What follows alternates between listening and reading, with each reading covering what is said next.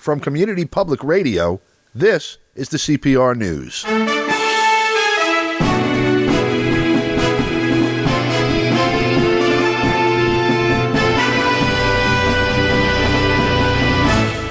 From New York, I'm Don DeBar. Today we go to Nicaragua to speak with Steve Sefton, the journalist that we speak with on a regular about events south of the border. And it's a big day in Honduras today. A new president, one might say a reversal of the coup that took place during the Obama administration when Mel Zelaya was dragged out of the presidential palace and a right-wing terror reign more or less gripped the country from then until last year, really. And the right has not given up the reins of power very easily. That much bragged about peaceful transfer of power that they seem to worship in the United States doesn't really matter when U.S. puppets are being pushed out of the government by elections. So let's talk about some of that with Stephen. Stephen, first of all, welcome. Thanks a million, Don. Thanks for having me back on your program. So, and that is a very big event here in Central America, the presidential inauguration of the first woman president of Honduras, Xiomara Castro, who's the wife of former President Mel Zelaya, who, as you pointed out, was ousted in a military coup in 2009. Yep. And I'm especially pleased and interested in what's happening today because I have strong associations with Honduras, and I was actually in Honduras on the day of the coup, 28th, 29th of June in 2009. So I take great personal satisfaction in seeing that Mel Zelaya's wife, Xiomara Castro, has now become Honduras's first woman president. There's quite a body count, wasn't there, by the way? I just wanted to, in the aftermath of that coup, there was a body count, including some people that you knew, right? All right, yeah, and that's, and hundreds of people were killed in the years following the coup by the United States sanctioned the interim government under a guy called Micheletti, and then Porfirio Lobo's government that took office after the elections that were hardly free and fair in the circumstances at the end of 2009, and then Juan Orlando Hernandez took power subsequent to Porfirio Lobo. And so you've had a series of right-wing US-backed regimes, essentially narcotics regimes, because Honduras immediately turned into a haven for narcotics trafficking with the collusion of high-level officers of the army and the police, right. and of course with the collusion of the government. So throughout that period, the neoliberal policies were implemented in an extremely aggressive way.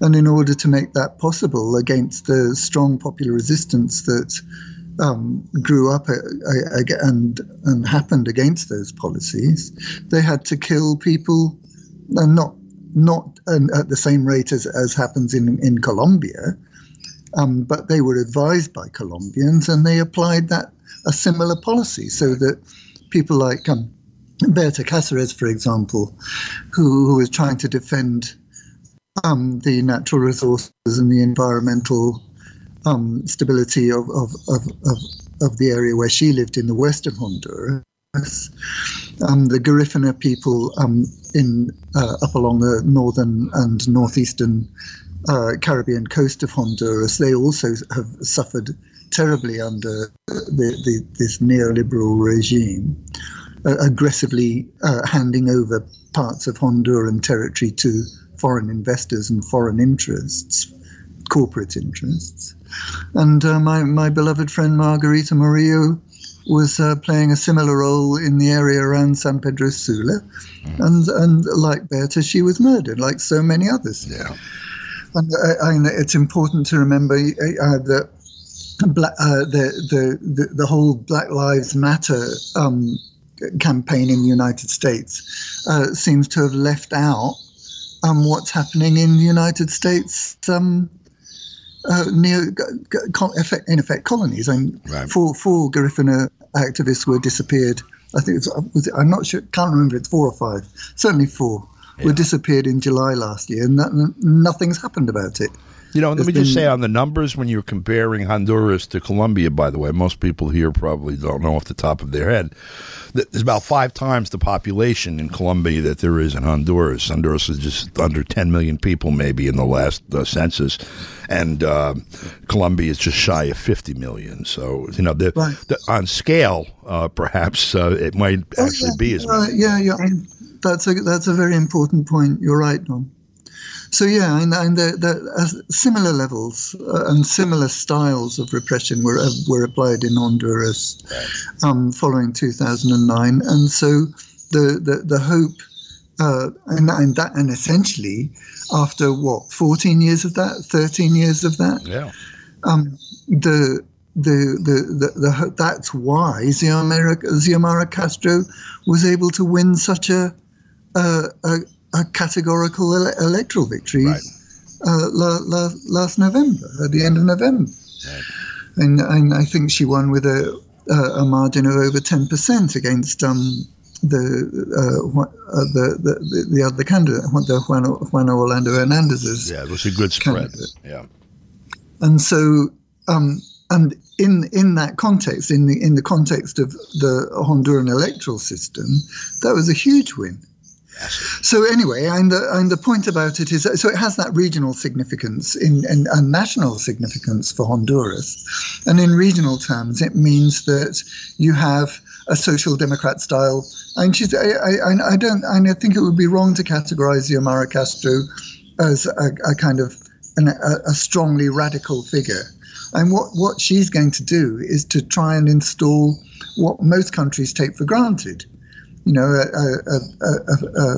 national health system, an adequate education system that have been completely cut away and practically destroyed by the neoliberal governments that have been in office in 2009. And one of the main policy platforms or programs that she has had is to reverse the kind of wholesale privatization and actual selling off of national territory and the so-called ZEDES program, the Exclusive Economic and Development Zones program that was instituted by Juan Orlando Hernandez, which in effect sell off chunks of Honduran territory to foreign corporations to run as they please. Right. We won't regulate this and we won't tax this and all of this. So here's a gift. Thank you. Yeah, exactly. And so it's that kind of thing that we can expect Xiomara Castro.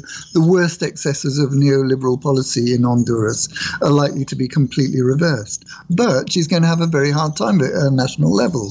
And we saw the extent to which the local oligarchy, backed up by the United States without any doubt at all, we saw the extent to which they're prepared to go when last week, in a ceremony prior to today's presidential inauguration, the board, the executive board of the National Assembly, the legislature, was voted on, and to everybody's consternation and surprise, a group of around 20 of Xiomara Castro's Libre Party deputies who'd been voted, who ran on Libre's ticket. They got elected because they ran with her. They ran with her, right. But they voted. They engaged in a ceremony to back the candidate of Juan Orlando Hernandez and his party for the president of the National Assembly, and what that in effect meant was that Xiomara Castro's block of 50 deputies overnight was reduced to just over 30, and her party expelled 18 of those 20 deputies that took part in that ceremony to elect a right-wing executive of the National Assembly against what had been previously agreed by the whole party.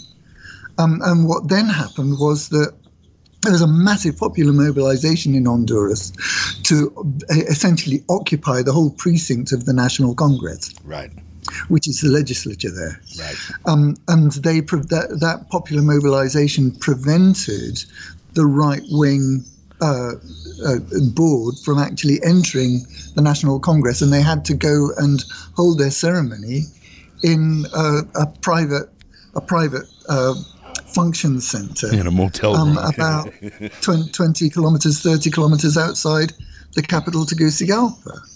So Let me decode this for a minute. We still haven't reached the denouement of that, because Xiomara Castro took the extraordinary step, an extraordinarily bold step on her part, of offering to the guy, the principal leader of the dissident group in her party that betrayed her, she's made him an offer to be her kind of her program coordinator in her government's cabinet, and so she's offered him this olive branch, in the hope that he will accept that, and thus accept the legitimately agreed board of the National Congress that was voted in by the Libre Party and its allies, subsequent to the right wing internal coup inside the legislature. So we won't know until later on today whether that's happened or not. But that's just an indication of what the right wing oligarchy is capable of doing, because they just bought off all those Libre deputies. They just bought them off. Right. And so that gives you some idea of the huge resistance that the local oligarchy is going to put up to the changes. They've started already. Yep. Yeah. Xiomara is going to try and introduce into the Honduran economy and into Honduran society in general, because things have shifted so far to the extreme right in terms of economic policy, social policy, the kind of neo-colonial domination of foreign corporations, the continuing military presence of the United States, where in Honduras, where they have one of their biggest regional bases, Soto Cano, the air base that used to be known as Palmarola. That was a central feature of the Contra War against Nicaragua, and also the campaign against the FMLN guerrillas in El Salvador, and also the URNG guerrillas in Guatemala all through the 1980s. And subsequently, that base has become it's kind of like a branch of the Southern Command stuck right in the heart of Central America. And so all those things I've just been talking about are things that Xiomara is going to have to be finding ways to kind of defuse, neutralize, and just so as to begin to be able to implement her program. So, and go ahead. Sorry, Don. Yeah, go ahead. I just want to, before we get too far into it, I just want to decode the very beginning of this so people understand clearly because not everybody here really knows the history. You have Mel Zelaya, elected president, takes office in January of 2006, okay? And in June of 2009, 6 months into the Obama administration, there's a coup d'etat there that puts right-wing death squads in charge of the country, in essence. There is an election held by the general dictator, the appointed person to administer They hold an election. The right wing predictably wins after several people who were organizers and key people are killed and many more arrested before the election. There's a popular unrest already in response to that. At the next election, there is a very big vote, regardless of the machinations pulled by these people, for the opposition, the left opposition, the center opposition, even if you want to be accurate. And then a lot of popular activity because people saw or felt that the entire thing was stolen. And so you've gone through like this rise of people against the coup that culminates in this election of not just Xiomara Castro, but of her slate that puts a majority in control of the National Assembly. As they come into power and as they're being inaugurated and having ceremonies and taking oaths, 20 of the 50 defect in a coordinated action to the right wing. They're elected to undo the coup that took place in 2009, and as they take office, they step back to hand power back to the people who are the children of the coup, basically. That's what we just saw happen, and in response to that, forget if it sounds a little like January 6th to some people, they take over the National Assembly, forcing these people to meet in some back room somewhere to finish their ceremonies. That's pretty much what just happened, right? Yeah, that's a very accurate description of what happened. So, and I think you're right when you say that really the election wasn't so much an election for a progressive government as such. It was very much a reaction against the coup, and even in a context in which even centrist social democrat policies are seen as radical. Right. And so if you look at, so there's that, in that sense, it's the conflict is over. Will Honduras be able to go through a process of national renewal or not? And how far will it be held back by the dead hand of the narco-terror regime that ran the country from 2009 onwards with the full support of the United States? Right. You know, yep. You can make some observations about that, but that was essentially what happened. So in that context, it's very interesting to see how regional centrist politicians, essentially social democrat politicians, are coming to support. They're participating in this presidential inauguration. You have people like Gabriel Boric from Chile participating. Cristina Fernandez, the Argentinian vice president, right, is going to participate. Evo Morales from Bolivia is going to be there. And so you have kind of what many people, liberals in the West would regard as progressive forces participating in this activity. But the irony from the point of view of us here in Nicaragua and people in Venezuela and people in Cuba is that although Nicaragua is sending a high-level delegation, Daniel Ortega isn't going to go, nor is Nicolas Maduro going to go. Yeah. And I haven't seen any news of a representation from Cuba, but it was precisely those three countries, right, that were the countries that gave unconditional political support to Mel Zelaya and Xiomara Castro, right, in the wake of the coup. Oh, for sure. I mean, look, Daniel Ortega let him take his place on the stage at, what was it, OAS or CELAC? CELAC, right? I think so, yeah. Yeah. Mel Zelaya. And that's just interesting. And I think it's an expression of the way in which, in my view of the way the overall policy in the region is happening, is that what you have is a strong rearguard action from the local oligarchies determined to defend their interests. And they're backed up to some extent by that in the United States.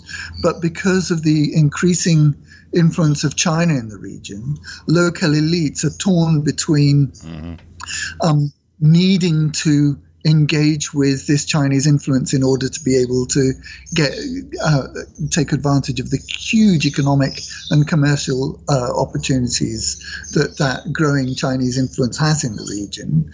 And on the part of the United States, and the United States is essentially reduced to taking actions to spoil and prevent the development of progressive movements and the coming to power of progressive governments. And as we can see here in Honduras, if a progressive government does take power, the United States and its local allies will combine to prevent them from being able to implement their policies as freely as they otherwise would be able to. Yeah. And this is very clear in the case of President Castillo in Peru, for example. It's also clear, it will become clear in the case of Gabriel Boric in Chile, and it's also true in Argentina, where the dead hand of the IMF that engaged in what are essentially illegal loans, huge, unprecedented loans to the previous government of Mauricio Macri. The IMF and the United States, through the IMF, is using that huge indebtedness that Macri deliberately created to essentially destroy his own country's economy, while making sure that he and his clique were able to take advantage of it. Right, Argentina gets a bunch of debt and he walks off with the money. That's basically how those deals work. His clique. That's what I'm saying. He and his boys. Colleagues, essentially. Colleagues. So then, what does all that mean? And if you look at what's happening in Honduras today, you can see all of that happening, and it's symbolically in terms of the people who are arriving to participate and the ones who aren't. Yeah. And among the delegations that will be arriving, for example, are Felipe VI, the King of Spain,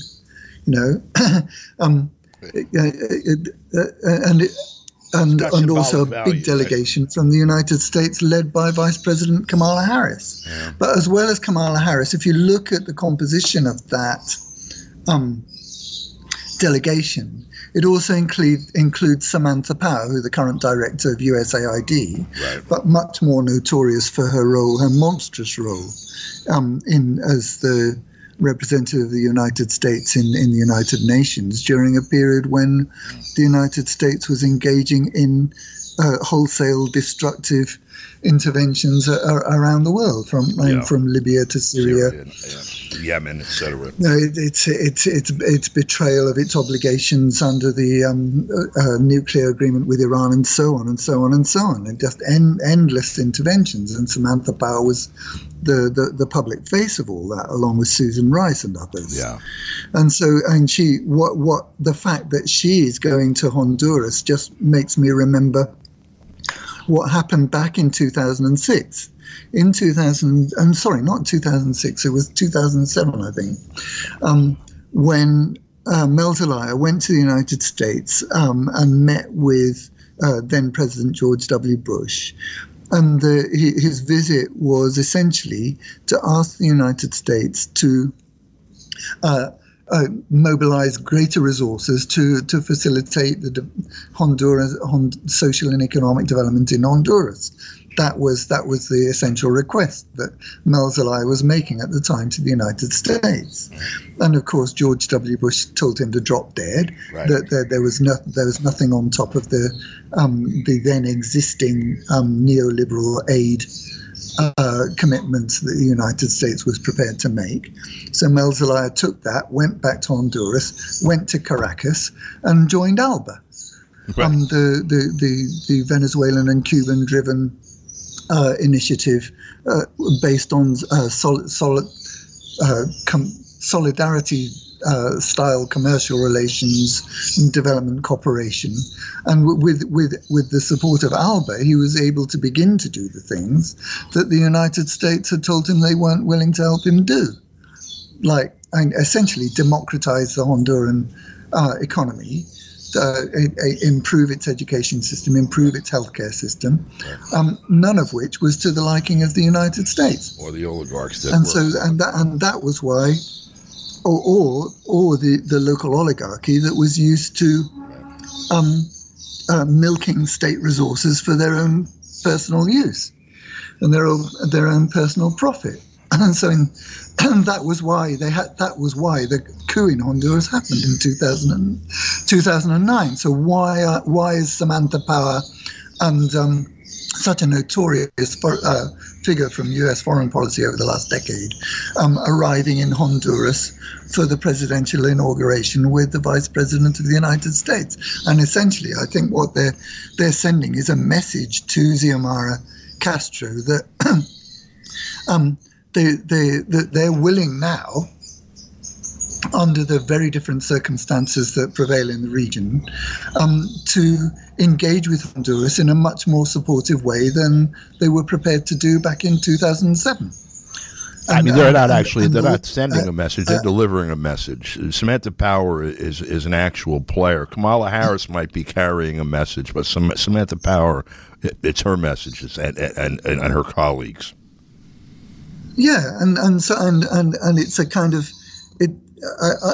that's my interpretation of it. But we have to bear in mind that, and as you say, and Kamala Harris is in many ways a lightweight compared to Samantha Power, and certainly in foreign policy terms. And so, while, as you say, Kamala Harris may be the person visibly symbolizing the promise of more support from the United States, Samantha Power, the message from Samantha Power will be, do what we want or else. And that's I have no doubt about that. Let me ask you a question. Sorry? Let me ask you a question. Just in terms of, because we're talking about the symbology of who's attending, the inauguration today. So, that Samantha Power is coming. Southcom is still there, right? Oh, absolutely. Okay. Southcom is still there. You have had, in the last few days... In fact, the delegation... Sorry, Don. In fact, the delegation from the U.S. didn't land at Tegucigalpa's airport. Right. They landed in the U.S. military base at Soto Cano. Airstrip, right. Okay, so... And that's where they're holed up. You have, just this past week, an attempted right-wing coup again.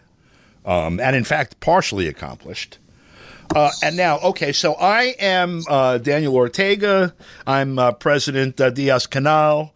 I am Nicolas Maduro. Let's all go to this one place where we have no idea what the reliability of the military is going to be, where you've got top brass, basically, with a figurehead vice president and a Samantha actual power on site. Would you want to walk into that room and have this? All those high value targets in one place with that configuration of forces? They'd be insane to all gather there. Yeah, and you're right. And there's the flip side of that is that the United States wouldn't have even turned up if there'd been any prospect at all of Nicolas Maduro or Miguel Diaz-Canel or Daniel Ortega being present at that presidential inauguration. So, and what that seems to be, in my opinion, is confirmation that Xiomara Castro's overall position and the way she's going to position Honduras in foreign policy terms in the current regional context is she's going to lean towards the kind of central social democrat style, right, of Alberto Fernandez, of AMLO, right. And it's telling that the foreign minister, Mexico's foreign minister, Marcelo Ebrard, who's a complete neoliberal, and he is from our point of view, he has an extremely negative effect on Mexico's foreign policy, and That's the array. I understand. That's the array. We're completely out of time, so we're going to stop. And we'll pick this up next week because we didn't get out of Honduras. And let's see what happens today. That'll be our starting point next week. Thank you for enlightening us. Tom, I'm sorry we ran over time. No problem. Thank you, Stephen. I appreciate it. And that's all the news we have for you right now. For Community Public Radio, I'm Don DeBar in New York. Thanks for listening.